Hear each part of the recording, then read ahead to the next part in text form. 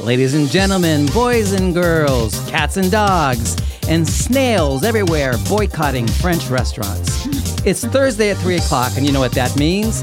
Live from the Michigan State University campus, it's Tea with BBP. I'm your host, Bill Van Patten, a.k.a. BBP, international superstar and diva of SLA. And speaking of snails, here are two people who long ago shed their shells and launched themselves into the spotlight. My co-hosts, Angelica Kramer and Walter Hopkins.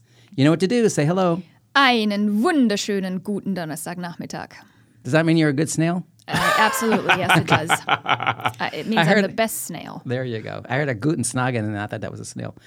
Is that what it means? Say hi, Walt. You didn't say hi to the audience. Guten Snagen. What's that mean? That's not even a word. Oh, well. I just made it up.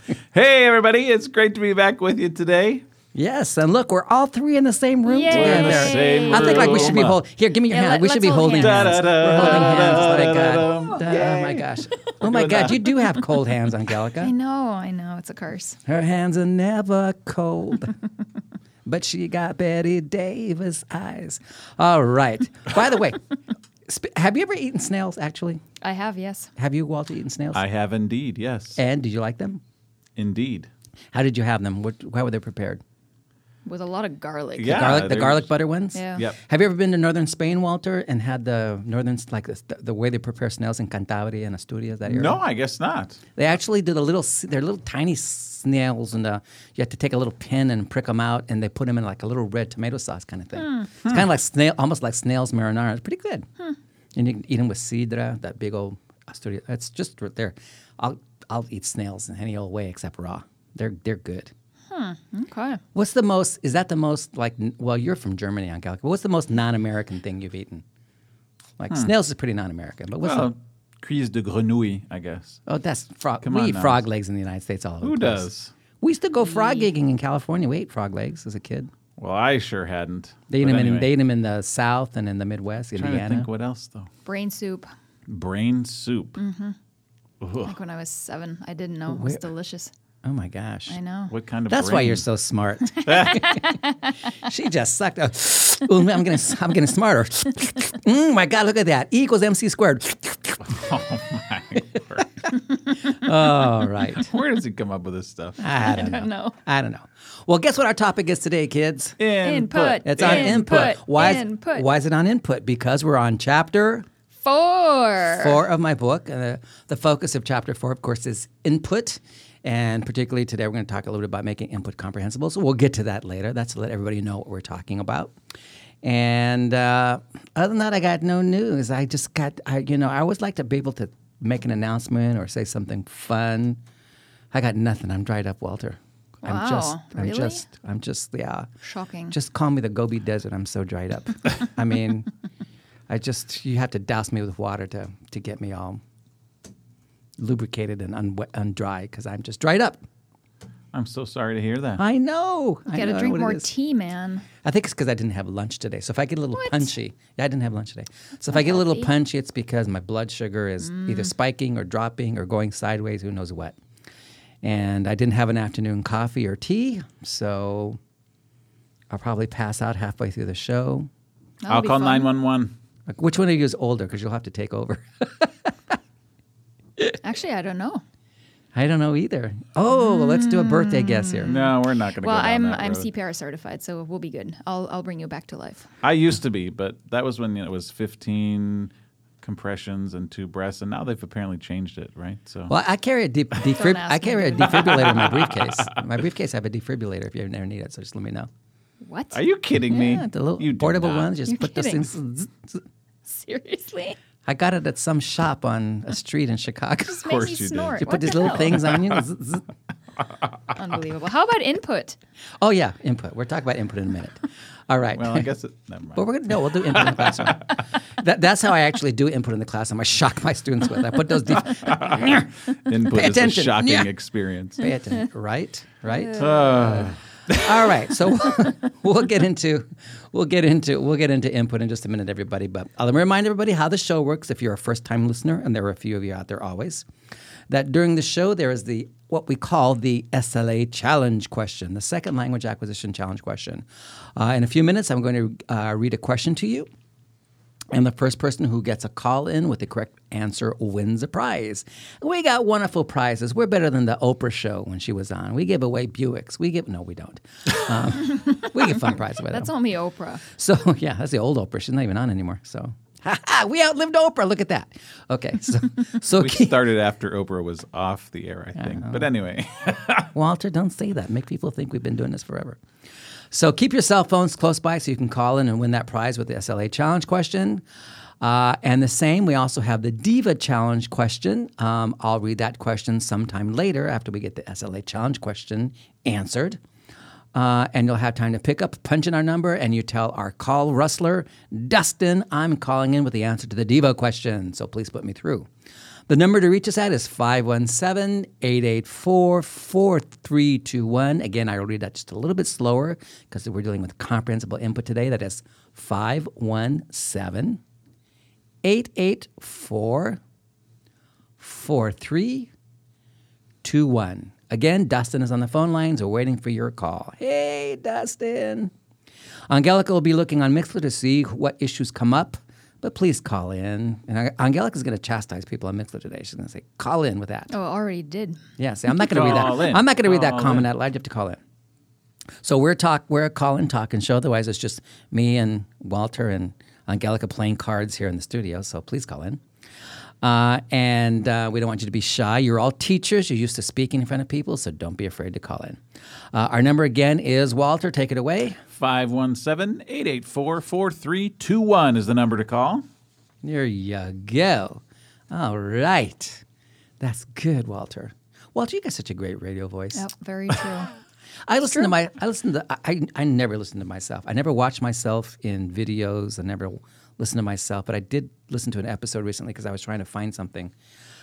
God, I sound like a chipmunk on steroids. Was it the chipmunk episode, though? Maybe it was.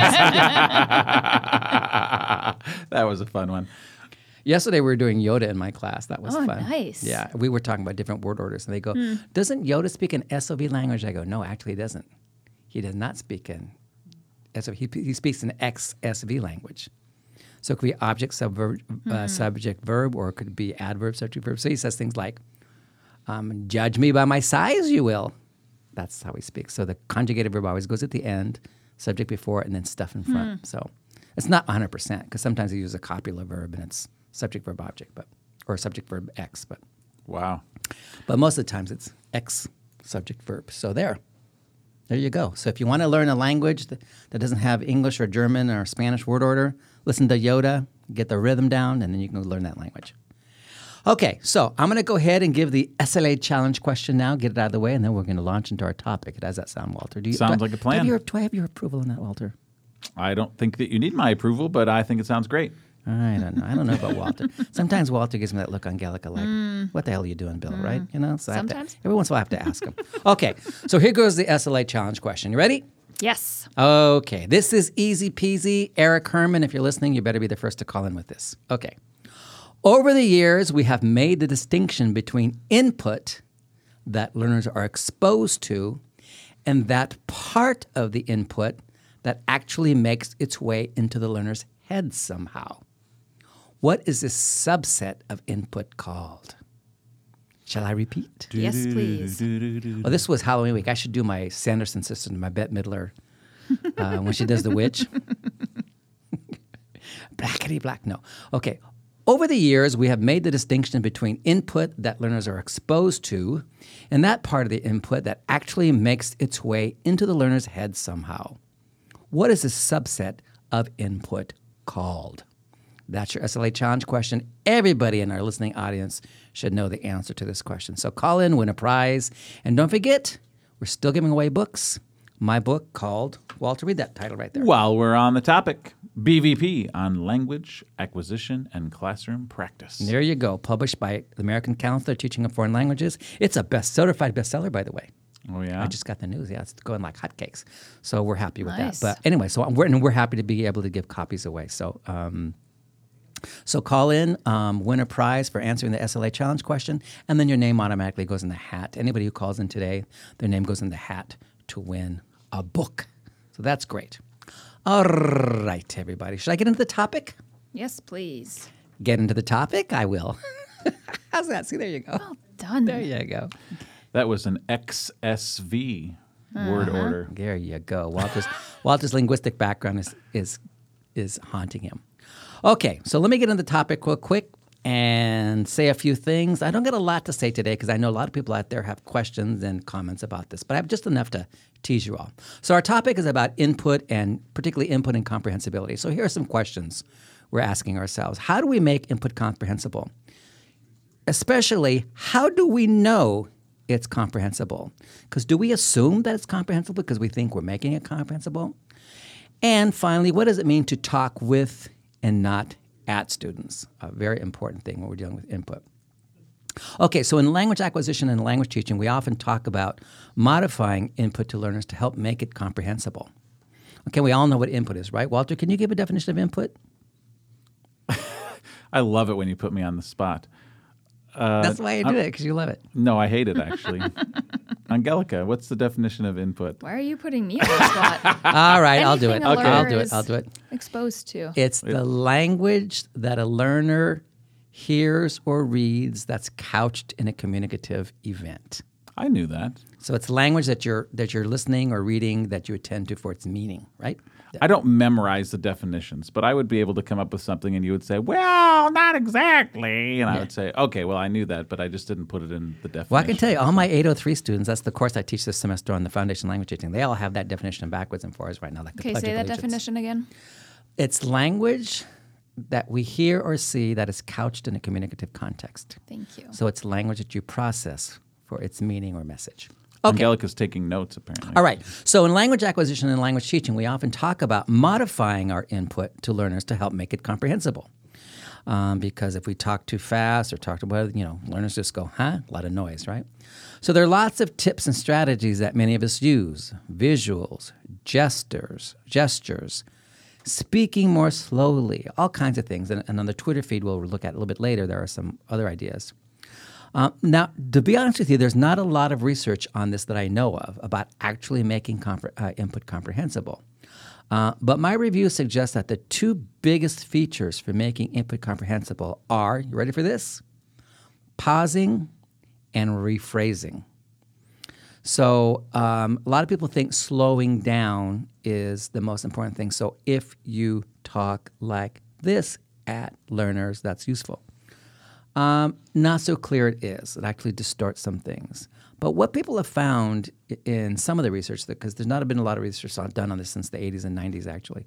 But what people have found is that if you just pause at the right places, so if you pause at the right places, learners have time to process what you're saying. Instead of after every single word, because I think that would get a little bit annoying. It is, and it's just artificial. So, but pausing and then rephrasing. So if you said something like, two biggest factors for making input comprehensible are pausing and rephrasing. So again, pausing and rephrasing. Putting pauses in and saying something differently. Pausing and rephrasing. That's useful. See how I just did that, Walter? So those are kinds of things that we're seeing in the research that are really. And the reason pausing and rephrasing, really one of the reasons rephrasing is beneficial is because you also wind up pausing when you rephrase. It's a natural thing you do. I can't overestimate or overstate the role that I think pausing plays in comprehension. Now, a lot of people also talk about keeping sentences shorter, which is true, right? So instead of saying a big, long sentence, say a short sentence. So Angelica's German. Walter's Really? from New York. I didn't know that. Sorry. What the hell? I didn't know this was an interactive session, Walter. Oh, Well, wow. it was Ouch. interpersonal communication. No, so a short sentence would be Angelica is German. A long sentence would be Angelica is German, but she's lived in the United States for a long time, I think. Excuse me, who? Angelica. Thank you. You called me Angelica. No, I didn't. Yeah, I did. You heard wrong. Oh, too bad that this is a recorded radio. Daniel, can you adjust your earphones? Okay. Anyway, so a lot of people think shorter sentences make language more comprehensible, and they do, but not just because they're shorter. It's because, guess what? You put more pauses in when you have shorter sentences. So you say a short sentence, there's a slight pause, and then you say another short sentence. So every time you say a short sentence, you're adding pauses. Believe it or not, that little split second or two of pausing gives more processing time for what you just said. So shorter sentences themselves are tied into pausing. So a lot of this stuff about comprehensibility comes back to how pausing gives learners what we call processing time. Because you got to remember, particularly in the beginning stages, what learners get right away is the beginning of the sentence. And if you keep going, they're still trying to process the beginning of the sentence. They miss the middle, and they don't catch up till you're at the end. So short sentences and pausing help them start to process more. Now, but a major question I have, and I think the field should have, is these are great strategies, but how do we know whether input is comprehensible or not? How do we know that? Only by what our students do. So this is why I talk about level-appropriate interaction with input in Chapter 4 of my book. So my rule of thumb is this. If you say anything more than 3 sentences in a row without engaging your students, then you're not talking with them, you're talking at them. And you won't have appropriate measures to see if they're comprehending, right? So 2-3 sentences, and your students better be engaged with the content right away. And that doesn't mean you just say one thing and then go on to another 2 or 3 sentences. You work those 2 or 3 sentences, right? So Walter has a bottle of water. Angelica, Walter has a bottle of water. Actually, Walter has 2 bottles of water. Okay, Angelica, how many bottles of water does Walter have? 2. It's 2, okay. Right? Walter, give me one. Does Walter have 2 bottles of water? No, he only has 1. He has 1 bottle of water. And now he has how many bottles of water? 2. 2 bottles of water. How many bottles of water do you have? 1. 1. Okay. And I have? 1. Actually, I have? Half a bottle of water. Okay. So, all right. And so that's how we work that one little sentence or 2 sentences about the bottles of water for a couple of times before we go on to another thing. So the idea is to not just say 2 things, ask a question, then say 2 things. That's not what we're talking about. But we are talking about talking with and not at your students. So input doesn't mean throwing things at and monologuing at your students. And we talked a little bit about this last week on the show, but it's worth repeating. So again, my bottom line is this. I always tell people talk with, not at. And if your students aren't engaged with you, then you're talking at them. And so this leads me to one final topic, something that occurred to me in the office the other day. A teacher came by and talked to me and said that he had an evaluation of his class, and that he was told his class was a little too teacher-centric, meaning that he talked too much. And now I'm not saying whether the criticism was true or not. Maybe he did. I don't know what. But his concern was that the person evaluating him said the students need to talk more. And what was implicated here, and the discussion came out, was that the evaluator was expecting students to make sentences in this language and produce more language. That the teacher's job was not to talk, but to get them to produce language. And we talked a bit, and he was a little disconcerted. And I said what he needed to be able to talk to people about this when he gets evaluated or down the road when he's teaching in school, maybe as a parent who comes in and says something, or an administrator, is the following. So this is a rule of thumb that you all can use out there to talk to your administrators and parents and students. Is my classes aren't teacher-centric. If you're providing lots of input and talking with your students, my classes aren't teacher-centric. They are student and acquisition-centered, but teacher-led. That's a pretty profound way to rethink these things. Okay, so my classes aren't teacher-centric. They are student and acquisition-centered, but teacher-led. Okay, it's a really important distinction to make. So the idea of the teacher-centered classroom is derived from educational ideas about learning in the first language, right? So we have all these kinds of things coming out of schools of education about project learning and interaction and students teaching and so on. That's well and good. Those are great ideas when you already have a language. But a lot of these good educational ideas don't translate readily, if at all, into language classes because the students and our learners don't have language to do what they can do in an L1. So my thought for you today is as you make your classes input rich and you try to make your input comprehensible, is that you are not teacher-centric. Don't let people tell you your class is teacher-centric. You are student and acquisition-centered. You are simply teacher-led. And here's one final example if you want to drive the point home to people. Angelica is my little 1.5-year-old, right? So she's 1.5 years old. And I'm getting her ready to take her out to the park. And it's chilly. So I'm going to put her coat on her, right? So I go, okay, come here, Angelica. Here, give me your right arm. She gives me her right arm. I go, let's put your right arm through the coat. Okay, give me your left arm. She gives me her left arm. Put your arm through the coat. Come on there. Okay. You want me to zip it up? No zipper. No, it's cold. No, zipper, no. No, I'm going to put the zipper, just a little bit. I'm going to put the zipper up. Okay, now I'm doing all the talking, right? The child's only said one thing so far. Zipper, no zipper, right? We would never call that parent-centric talk in that communicative event. It's parent-led because the parent is the one who has the language. And the child is clearly interacting. The child is doing the arm here, doing the arm there, no zipper. And so think of it that way, that's what your classes really are. They are like the parent talking to the child. They are parent-led but not parent-centric. The child is clearly at the center of that communicative event, right? Okay. Enough of that. I thought that was an important thing to bring up because this friend of mine, this former student, was clearly a little concerned about what he had heard. So anyway, all right. We have a caller on the line already. My gosh, look at that. Okay, our caller on the line, I think, is named Paris. Paris, are you there? Hello? Paris.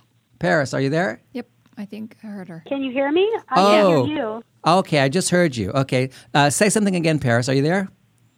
Hi. Oh, great. How you doing, Paris? Where are you calling from? I'm out here in Seattle. In Seattle? In the rain. Wow. Well, it's raining here in East Lansing, too. So gray skies and rain, we all deal with it, right? Yeah. So, whole life. yeah. So are you a teacher, Paris? I was a teacher for a long time. Now I support 80 world language teachers in my district. Oh, wow. well, good for you. Great. So what are you calling about today? It looks like, are you going to answer the SLA challenge question? I think so because I've been binge reading your books. So. Oh my God! I'm like, look at me. She's been binge reading. I'm the SLA equivalent of Orange is the New Black. She's been binge reading. Oh, God. Oh, my word.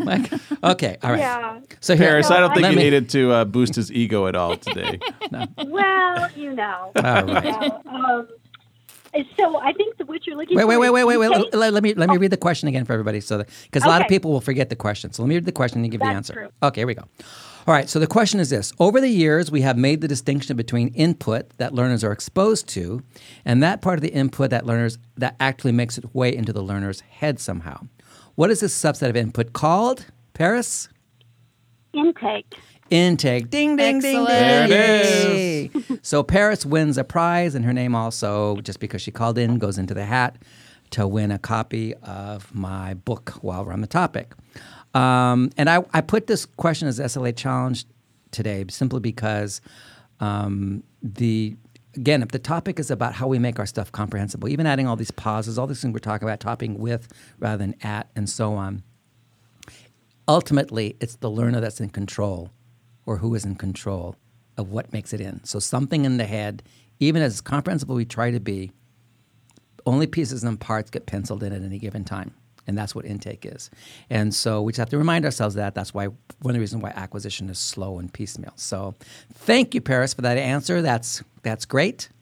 Before I let you go, did you have any? Thank you. I just want to thank you for the comment of you really should be saying more than 3 sentences without the learner interacting with the input, because I feel like when we call it comprehensible input, we're forgetting the interacting piece, Right. interacting with it. And that's a piece that I know my teachers need a Right, lot to right. think about. And again, it doesn't have to be students speaking in sentences. They can be shouting out a word. They can be nodding. They can be long. Engagement doesn't necessarily mean talking in sentences or talking in big phrases, right? So Yeah, that's really helpful. I appreciate it. Yeah. So, well, great, Paris. Thanks for calling in, and hopefully All the right. rain will clear up soon. Yeah. All right. See you at Okay. Axel. Bye-bye. See you at Ackville. Bye, Paris. Thanks for calling, Paris. That was great. That was good. You know that song I like? Tell me something good. She just did. She did a good job on that question. Okay, I'm going to go to Twitter Press in a minute, but before I do that, I'm going to go ahead. Luca, can I read the Diva Challenge question? Just get it out there right now. Then I think Luca's saying, yes, I can. So I'm going to go ahead and do that, and then I'll get to some of the things that came up in the Twitter Press for today. So here's our Diva Challenge question today. We had a request last week from, who was it that called in and wanted more international stuff? And I said we'd just did the Edith Piaf question. Yeah. So I have another international diva question. So here we go. Walter will know this one. What Stakes are high, man. what Cuban-born singer who died in 2003 was known as the Queen of Salsa? Again, what Cuban-born singer who died in 2003 was known as the Queen of Salsa? Good Diva Challenge question. So all you people from Miami better be calling in. Or from New York, for that matter, because she lived in both places after she left Cuba. Okay. All right. So that's our Diva Challenge question. Before I'm trying to pull up the Twitter Press on my computer, but it's not coming up. So in the meantime, what I'm going to do is tell callers and listeners that they should give us some ideas. We want to do some new swag for the spring semester. So starting in January 2018, we give out coasters, notepads, tote bags. We try to do things that are easy to mail when you call in and win a prize, and that we can take to conferences for people too. So, but we need some new ideas. So if you have any ideas for easily portable prizes that we can give away that are easy to put in the mail for people, send those ideas our way. You can tell us if you call in today. You can Mixlerize something if you're listening, or you can just send Walter an email. He reads all the tea with BVP emails. So, Walter, what's our email address again? It is teawithbvp@gmail.com. There you go. Oh, this It's a opened really a hard Pandora's one. box, I think. Oh, yeah?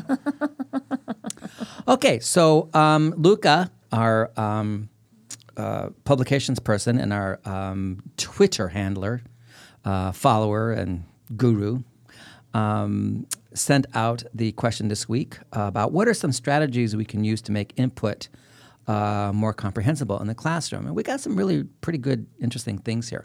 So we had something this is from Spanish Bananish, which I love. Use real yet succinct texts.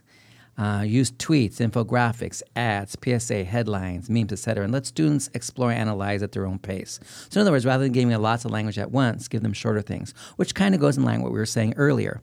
Instead of talking at, talk with. And so the shorter the pieces you give them in terms of text is more like talking with. And then there was some back and forth about real or authentic, and that's okay. We won't deal with that. That's another show. We had a whole show on authentic texts, I think. All right. Let's see here. Magister says, use fewer words and shorter messages, right? So shorter sentences again. And the fewer words you use at a given point in time, that's good because remember that whole idea of rephrasing and restating, using your words over and over again, that helps learners start to pick up on things in the messages that they missed the first or second time you said it. Look what Ginny said. She must have been reading my mind when she wrote this tweet earlier. Speaking slower with pauses. There you go, speaking with pauses. So that's good. Richard Green says, use synonyms, antonyms to help with vocabulary. And he's right. It depends on the language, and sometimes synonym antonyms are great, but sometimes students don't always get that it's an anonym you're using or something. So, but that can work if you do it right. Here's Longinus gave us a nice site to go to. He says, here are lots of ideas for making input comprehensible that come from Hola, Senor Howard. And that's senorhoward.com. Senor Howard is actually a young man who completed his undergraduate degree at the same time I did, and we took our teaching methods class together. So there you have it. So why isn't there a senorwalter.com? Senor Walter, I don't know. Doesn't happen. It would be Senor Hopkins probably, but because it's his last name. Oh, Howard is last. Those people that have a first and last, a first name and a first name as a Yeah. first and last name, like William Thomas. Who's that really good-looking guy on MSNBC? He's a newscaster. What's his name? haven't the Thomas slightest. Robert. His name is Thomas Robert. It's like, okay, you got two first names, boy. Okay. All right. Courtney said, I love visuals and students like them as well. Of course, we all use visuals. Visuals always help a lot. Makes things concrete. Let's see. There's a lot more ideas here. A lot of things about visuals. El Rocher talks about visuals, gestures, and so on.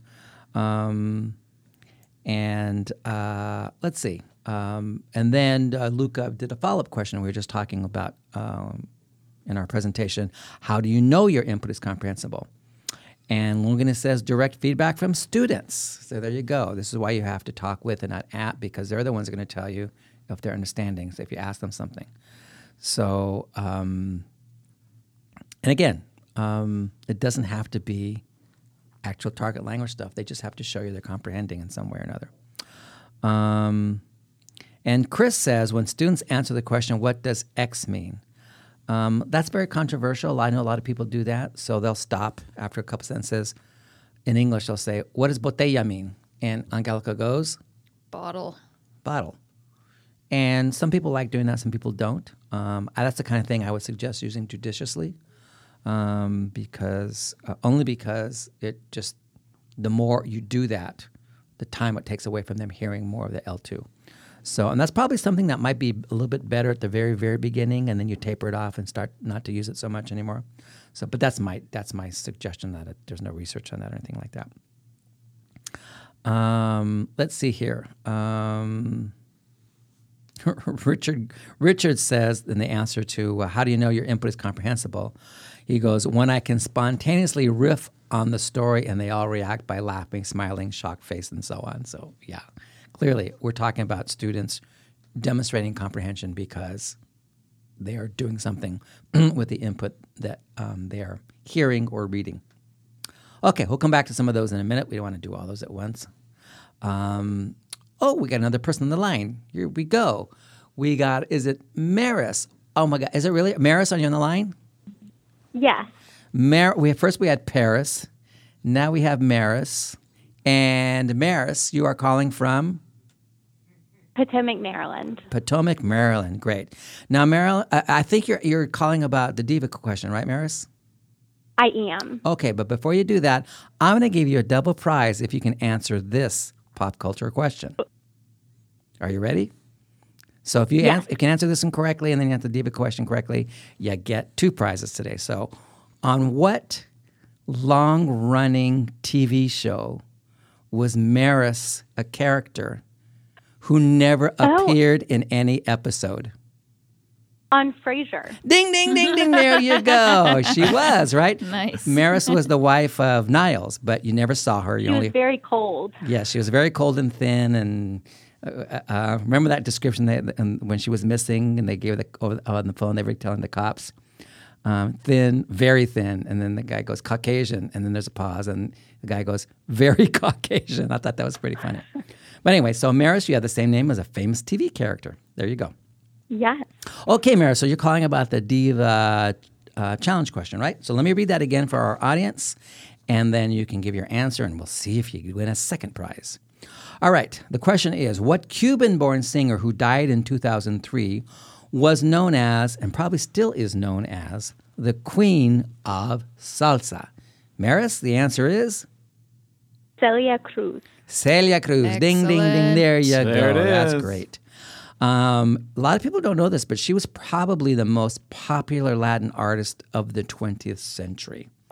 Even though we think of people like Ricky Martin exploding in the 90s and Gloria Estefan in the 80s and 90s, now we think in terms of platinum records, right? But back in her heyday, Celia Cruz had 23 gold records. Did you know that, Walter? I did not know that. By today's standards, those You will know all be I'm platinum. way up on my pop culture. And she's been awarded and feted. She actually got Barack Obama. Not Barack Obama. It was one of the Bushes, I think it was. Gave her a Medal of Freedom or something like that, American Medal of Freedom, something like that. So she was quite the thing. So Maris, you win a prize for being Maris, and you win a prize for knowing Celia Cruz. How's that? Thank you so much. You're welcome. Anything you want to say or ask before we let you go? No, we in Potomac, Maryland, we tune in every week and we talk about it in our department meetings a lot. So thank you all for everything that you're doing. Oh, well, thank you in your department. Tell your department we said hi. We will. Okay, and your Yay, name Maris. and your name goes in the hat for a copy of the book, and good luck on that. Okay, talk to you soon, Maris. Bye-bye. Are you going to Akvo, Bye. by the way? Are you going to Akvo? No, we went last year. I wish we were going this year, but we went last year. So. Okay, all right. Well, I don't know where it's going to be next year, if it's going to be closer to you, but maybe we'll see each other at the next ACTFO. Are you a Spanish teacher? Yes, I am. Well, then you'll have to go to ATSP meeting sometime in the summer, and I'll see you there. So, Okay, sounds good. all right. Okay, talk to you soon. Take Bye-bye, care, Maris. Thanks for calling, Bye. Maris. Bye-bye. Not many people would know that answer that question about Maris on Frasier. Did anybody ever watch that show? Yeah. It was a riff on, because remember on Cheers was a long-running show, and it was, whose wife was it? It was George's wife that he always talked about, Vera. Remember Vera? And you never saw Vera. Her name came up in every episode. Then there was that one Thanksgiving episode of Cheers where she finally, you think you're going to see Vera. The door opens, and I think it was... what's her name who worked in the bar, was mad at George. So she went to throw a pie in his face, and he ducked, and the pie went in Vera's face. So you never got to see who Vera was. So it was very clever. And so when Frasier, which was a spin-off of Cheers, they took that idea of the wife you never see, which was Maris, and that carried through. So Didn't that happen in another, what was Home Improvement, the neighbor, Oh, they yeah. they only showed the top of his Exactly. head. Just see his What was eyes. name? Wilson or something. Wilson, you only saw his eyes. Yep, that's a thing that happens in a lot of shows. Okay, I just looked it up for you, Bill. The next Actful, so 2018, is in Nolens. Nolens. And then in 2019, it's in Washington, which would be pretty darn close to Maris in Maryland. So By the there- way, speaking of New Orleans, which is a hop skipping away from Houston, what about those Astros, huh? So a big Yeah, shout out, right? a big shout out to all the people in Houston who've been through a lot this Mm-hmm. year. Congrats on the Astros. I was very pleased to see that, and I got to see Justin Verlander Right, pitch exactly, again. yep. Oh my God, Justin Verlander. Okay, Yep, I'm good glad he's times. on. Good. So congratulations, Houston. Congratulations, Astros. Okay, how about some email questions or some Mixler comments or something? All right, we've got a few questions here. First of all, we have a little note from someone named Melissa, and she just wants to say she's a teacher here in Michigan, but she was your student, the University of Illinois, class of 1988. Wow, are you feeling old now, Bill? Not as old as you. She's just begun her 28th year as a Spanish teacher, and she just wants to say thank you for your service to our profession. So that is Melissa, who teaches Thank here you, in Melissa. Michigan, and she wants to say thank you for your service to our profession. Oh, Melissa, you're sweet. Thank you, Melissa. Do you know Melissa? Yeah. Do you remember Melissa from the From class of 1980? 1988? I know several Melissas, and I'd have to have a last name that she had Well, at the time. I'll forward it along to you Okay. later. How's that? All right. All right, here we go. We have an email from Reed, and Reed is writing to us from Minnesota. So it's not the Reed from Hawaii. Okay. Nope, not the Reed from Just Hawaii. A lot of our listeners know the Reed from Hawaii. Okay. And he says he's currently working on his master's. His research topic is what motivates students to learn a foreign language. And he is interested in hearing from you. What resources could you direct for writing his paper? He's in the middle of our podcast on motivation that we did a couple years ago now. Love it. I discovered Tea with BVP from following Actful on Facebook. Muchas gracias por su ayuda. And so there's your question. Any ideas on what motivates students to learn a foreign language? Yeah, good question, Reed. We should probably bring motivation up again in another show to talk about it in different ways. But there's not a lot of work on motivation with what we technically call foreign language learners, like learners of Spanish, French, and German in the United States. A little bit, but not a lot. But more generally, there's motivation because the research most of it originated in Canada. For the motivation for learning English if you're a French speaker and learning French if you're an English speaker and so on. And so I'm going to suggest that you look at if you're doing your research, you probably have come across this name already. But the last name is Dornier, and it's Dorne. Wait a minute, am I saying this right? Dornyiei.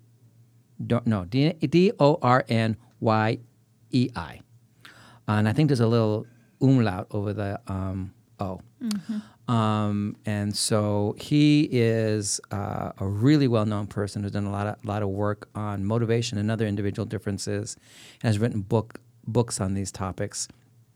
So do a little Google search on him and find out where some of his publications are, because he did a 2005 book on individual differences, which motivation was a significant chapter, and I think that book's been updated. I'm not sure. So there might be a more recent version, like a 2013 or 15 version, something like that.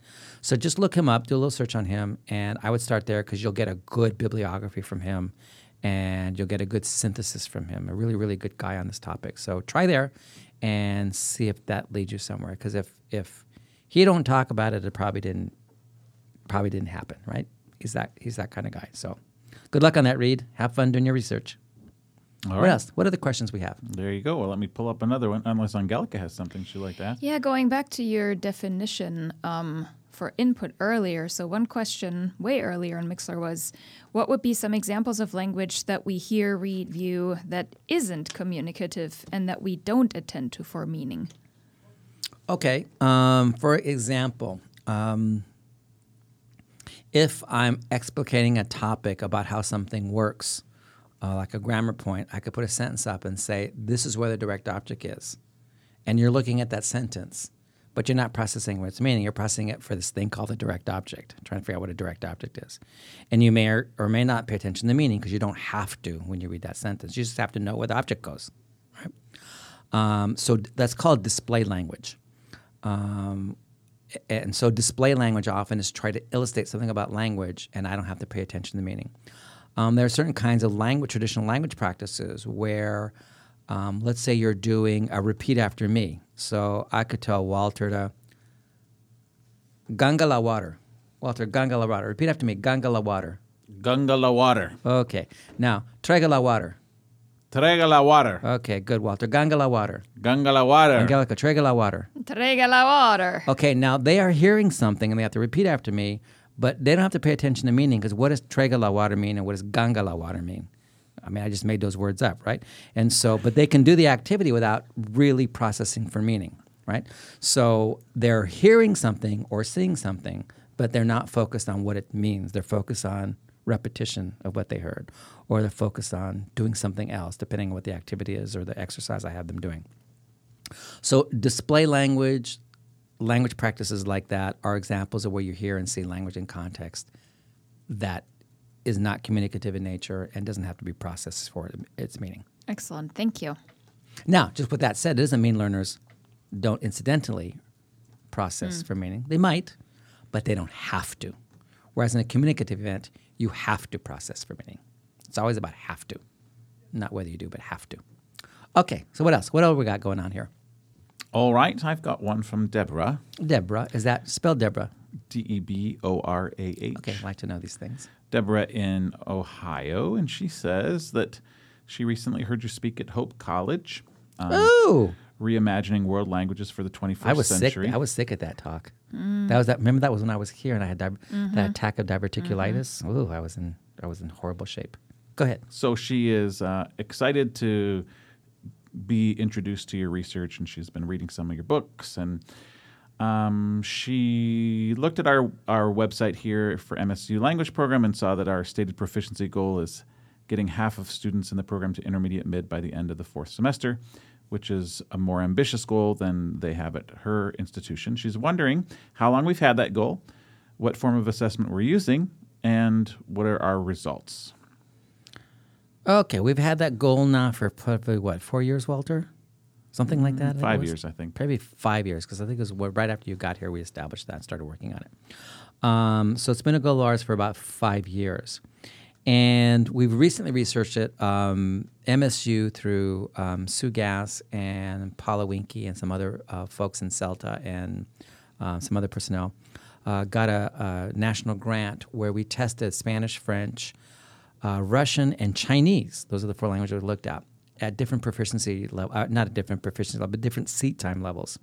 So at the end of the first year, after the second year, into the third year, into the fourth year when they were graduating and so on, to see what their proficiency levels were in oral communication, or the oral proficiency test, I should say, because this is using ACTFL standards. The oral proficiency test, the reading proficiency test, and the listening proficiency test. And so Walter and I focused, and Matt in French, focused on the 200 level proficiency test because they tested people in the 4th semester. And so what we found, so that we were lucky we got that grant because that saved us a lot of legwork because so many students that gave us a big data set to work with. And what we found was the following. I had always set the bar really high at 50%, becoming intermediate mid at the end of Tier 2. That's really a high goal. But I set it high on purpose because I wanted to give us a target, knowing that at some point I might have to readjust it. What we found was that we were getting about 20% there. And so it made me realize, it made me go back and say, my 50% is really ambitious, so I'm going to drop it down to 33% this next year. And so within 2 years, I want us to get to 33%. If we can get there in 2 years, then I think we can start looking at the 50% again in another way. But first, we got to get there. We got to get to 33%. And there's all kinds of reasons why we're not there, which we don't need to get into the show. That's more of a private conversation. But anyway, so we started 5 years ago with that goal. We had a grant to test it. We got the data, and we're falling short of our goal, which we knew was too high. So we're adjusting the goal. But we still have a goal greater than what we're getting because we want a goal. We don't want to just say we've achieved our goal and drop our goal down to 20%. We want something else. And so check back with us in 2 years, and we'll see if we're there. There you go. All right, Deborah, there you have it. All right. We got another call on the line. We have Kim on the line. Kim, are you there? Yes, I am. Hey, Kim, how you doing? I'm doing well. Thank Good. you. Where are you calling from? Washington. State or D.C.? DC? Great. Yeah. So what do you do in Washington, D.C., Kim? Are you a teacher? Or are I you do administrator? Spanish. Oh, yes, you I do Spanish. Well, good for you. Great. So what are you calling about? What's up? Okay, this is the question. In my school, they're moving towards the idea of basically if you're in a certain grade that you should be in a certain Spanish class versus whatever level of ability you have in the language. So, for example, you'd put together a novice, and if somebody came in an intermediate high, you'd still put them in the same level. I'm not talking about heritage speakers. Right. I'm talking about you're in such and such a grade, and it's we're just going to be able to do it because we'll use scaffolding, et cetera. Do you know where that idea is coming from? Is there research or something that's coming from, or can you comment on that? First of all, let me ask you a clarification question. I'm not quite sure when you say they're in a certain grade, they be placed in a particular class or a particular Correct. level. So A certain level, like say you'd be in Spanish 8th grade, or you'd be in Spanish 9th grade, and so therefore you could have novice low with intermediate high, but use scaffolding to somehow make it all work. Do you have any? I just want to know if that's where that idea might be coming from as far as research, or is it realistic? I don't. And again, I am not talking about heritage speakers. I'm Right. talking about I don't know of any research on that. And I think, and I don't, Angelica, you haven't heard of any research on that either. Mm-hmm. That sounds, I think that, unless someone calls in and corrects me, I think that's someone's speculation saying, let's try this and see what happens. That's what I'm, for example, the same way Walter and I came up with 50%. We knew it was a high goal for what we wanted to, get out of our 4 semesters. Nobody had done it before, so we're going to try it and see. And now we've experimented on it. We know it doesn't work, so we're going to try something else, right? Or we're going to tweak our program and blah, blah, blah.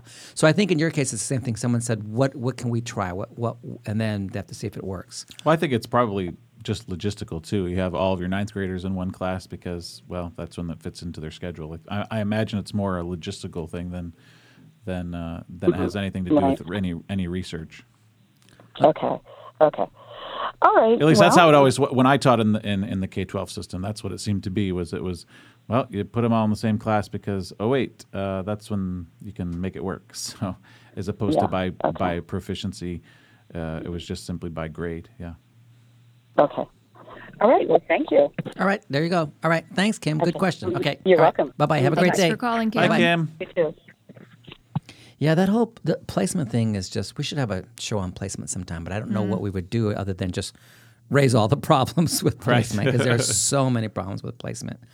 And there are just no good tests for placement if your focus is on proficiency and your focus is on the acquisition class, and they're just not. They're just not. And Daniel and I have in the past tried to work on some placement tests that weren't discrete point oriented. They're very difficult to do. But anyway, so long story short, placement is still antiquated and traditional. And to do appropriate proficiency testing would be so time consuming and expensive. I don't know how we would do it. Well, Deborah actually has a follow-up question if you're ready to hear it, because it's actually about placement testing. She asks, how crucial do you think a reliable placement test is for incoming students to meet proficiency goals? Excuse me, I'm going to about sneeze. I think that it's very important, an appropriate placement test, if you're trying to meet, excuse me. Oh my Salud. gosh. That's all the dust coming off Walter's hair. Right. Walter hasn't dusted his hair in 3 days. Can you tell? Wow. Walter just gets that can of pledge out there. Look at that. Look at that hair. Look at that hair. Full of dust. Moving right along. Anyway, so Deborah, placement tests. So placement tests are absolutely critical to be good placement tests. If your goal is proficiency, let's say you have an outcome, because let's say instead of saying, here's an example. Let's say I move my program, and instead of having after 4 semesters you'll be at intermediate mid. If I just say, if you're at intermediate mid, you don't have to take any Spanish, right? And so take the test. If you're intermediate mid, no classes you need to take.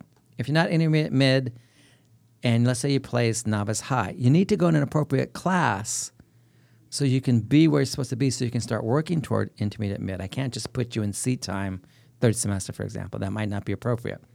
So if your goal actually is proficiency, then placement tests become critical to get you to the point. So you're either not too ahead of your level or too behind and wasting your time. So placement does become critical, I think, for proficiency testing. It's a hornet's nest. Yeah. It's a mess, as they say. It's a mess to do placement testing right. So anyway. It's a mess. Yeah, it's a mess, but... And there's a lot of good theoretical work on placement testing, but it's not the logistics of it. The practical part of it is not what's there. So, all right. Any other questions, comments? What's going on? Mixler's awfully quiet today, Angelica. What is wrong with this? Are they asleep at the wheel? No, they're not, but they're discussing amongst themselves. Really? I mean, one question... I feel left. Tell them I feel left out. Well, I mean, one question, going back to this whole grade levels and students, how do you meet students' needs with CI? Is it even possible right? Because it's so difficult to teach all the different children in an 8th grade. So they're discussing right now if it is even possible to meet the needs. But what do they mean by needs? Because they're so diverse, right? Yeah, because they come with different backgrounds and are at different levels, because Yeah. placement in K-12 doesn't right. really yeah. exist. If needs means different levels and so on, then yeah, I would agree with that. And yeah, so you wind up doing, there is some interesting research. It depends on how disparate their levels are. There was some research done in the 80s where they started pairing students up that were at disparate levels. So like students who were like intermediate paired with students who were advanced, and had them working together. And they found that the advanced students were solidifying their skills and getting a lot of emotional enjoyment out of what they were doing in this pair work. There was like tasks. It wasn't just pair work. It was like tasks. And the intermediate students felt comfortable, like they were learning something because they had somebody who was above them and understood them as language learners, and they felt that they were getting something out of it. And I don't remember what measurements they used, but long story short, the research was very positive about pairing students up at different levels to do different kinds of tasks, as opposed to pairing students at the same level. So that's an interesting concept. So, and again, that was only one study I remember from the 80s. I don't know if much has been done since then, but somebody else who works in that field can let me know. All right. Do I got to do the book drawing now? Yeah, it is time. Oh, my God. Look at that. The time flies when you're on Prozac. Okay, here we go. Guess what? I'm here, so I get to do the drawing. Yeah, You absolutely. want me to hold the cup for you? No, I can just. Oh, I can leave it here on the no table. cheating. Walter. I'm not even looking at it. I'm spinning them all around in there real good. And if I draw Luca's name, I'm going to stab him with my pen. I saw that in Basic Instinct, you know. Let's see. Who is it? The winner of the book is, oh my God, she's a triple champion today. Maris from Maryland. Yay! Oh, good for Maris. Congrats, Maris. She got her Maris Prize. She got her, what was it, the Intake Prize? No, the Celia Cruz Prize. Is that it? And then now she's getting the book prize for being a caller today. So good for you, Maris. We will get that in the mail to you in the next couple of days. Thank you for calling in. See, people, it pays to call in. You win a book, or you get a chance to win a book. So, Maris, I hope you enjoy that. If you haven't read it already, enjoy it when you get it. How many more weeks are you giving away books, Bill? Till Actville. Then, you know why? Because what's going to happen at Actville? You're going to sign them. Yeah. Well, you're signing them already, I guess. Saturday, those of you listening, if you're going to Actville, Saturday at 3 o'clock in the exhibit hall is the book signing. I will be there in the flesh with the Actville crowd, and we'll be there signing. Oh, I'll be there signing books, and it's going to be fun. Maybe I'll tell some jokes. Remember that funny girl? Are they going to have a microphone for you? Jokes? I'm doubting it. Do you think I need a microphone, Walter? I'll use my teacher voice. It's like Walter. Have you ever heard? You're down in Celta on the first floor. Have you ever heard Walter when he's on the third or fourth floor? He comes, stop. It comes down the stairwell. He's got that teacher voice and that echo. You can hear him. You can hear him, I tell you. Okay, any last minute questions? We have a request for a future show on examples of tasks, concrete ideas for us to build off of. That's what people are calling for. Okay, I just did that in my class yesterday because I came up with a new task about what the topic is. There's two. I just did 2 new tasks for this newsletter I'm working on because I love writing tasks. They're so much fun. One is on, do you know what the top 100 jobs are according to U.S. News and World Report? And I have a whole task where students get to work to try to guess which jobs are first in the top 20 and which ones aren't. You give them all the jobs, and they have to categorize them. And then they find out which ones are and which ones aren't in the top 20. And then in the next step, they get the actual rankings for the jobs that they were looking at in step 1 and try to figure out which rankings go with which job. And 3 of the jobs aren't even in the top 100. And so which ones aren't? So they have to figure all these things out, and then and then there's a discussion afterwards about what factors do you think go into determining what U.S. News and World Report. So it's a really fun task. And then I just developed another one that deals with whether you're a cat or dog person, because the research is showing us that there are minimally 3 personality traits that line up with whether you are a strongly cat person or strongly a dog person. Isn't the next chapter in your book on tasks anyway? Yeah, that's what I just did in my class yesterday. So, all right. Well, guess what, kids? I'm so glad we had this time together. And I've got to do my acknowledgments now. Okay, here we go. So, time to say goodbye and give our thanks to all the wonderful people we work with. First, who do we always thank first, Angelica? Daniel Trago. Daniel Trago, the magic man on the board, our technical producer who we could not do without. We couldn't do without anybody, but we always put him first. Our media producer and PR guy, Luca Giapponi, makes great pasta. The talented and trusted call handler, Dustin DeFelice, we also like to call our muscle man. We also thank our able-bodied duo, Chad Bosley and Ryan Stuck. Ryan is off today because why? Baby. He just had a baby, so congratulations to Ryan on your new baby. So he's staying home this week. The College of Arts and Letters, we thank them here at MSU, especially our dean, Christopher Long. As a reminder, the ideas and opinions expressed in this program do not reflect those of the College of Arts and Letters, any of our sponsors, or any other official entity of Michigan State University. And, of course, we want to thank all of you listeners out there as well. So, guess what next week is? We continue our countdown to Actville. Chapter 5. And what's the focus of Chapter 5? Wasn't it tasks? I thought Tasks. it was tasks. Yeah, so it's right there. So that request came in at the right time. So maybe Perfect. we'll do some more. Maybe we'll put some up on the website or something. So again, call in for your chance to win a book next week. Until then, have a great weekend and happy second language acquisition. Auf Wiederhören.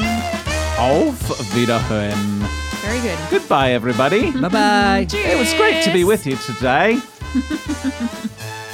Oh, God, Mary Poppins is back. Yep, she is in full glory.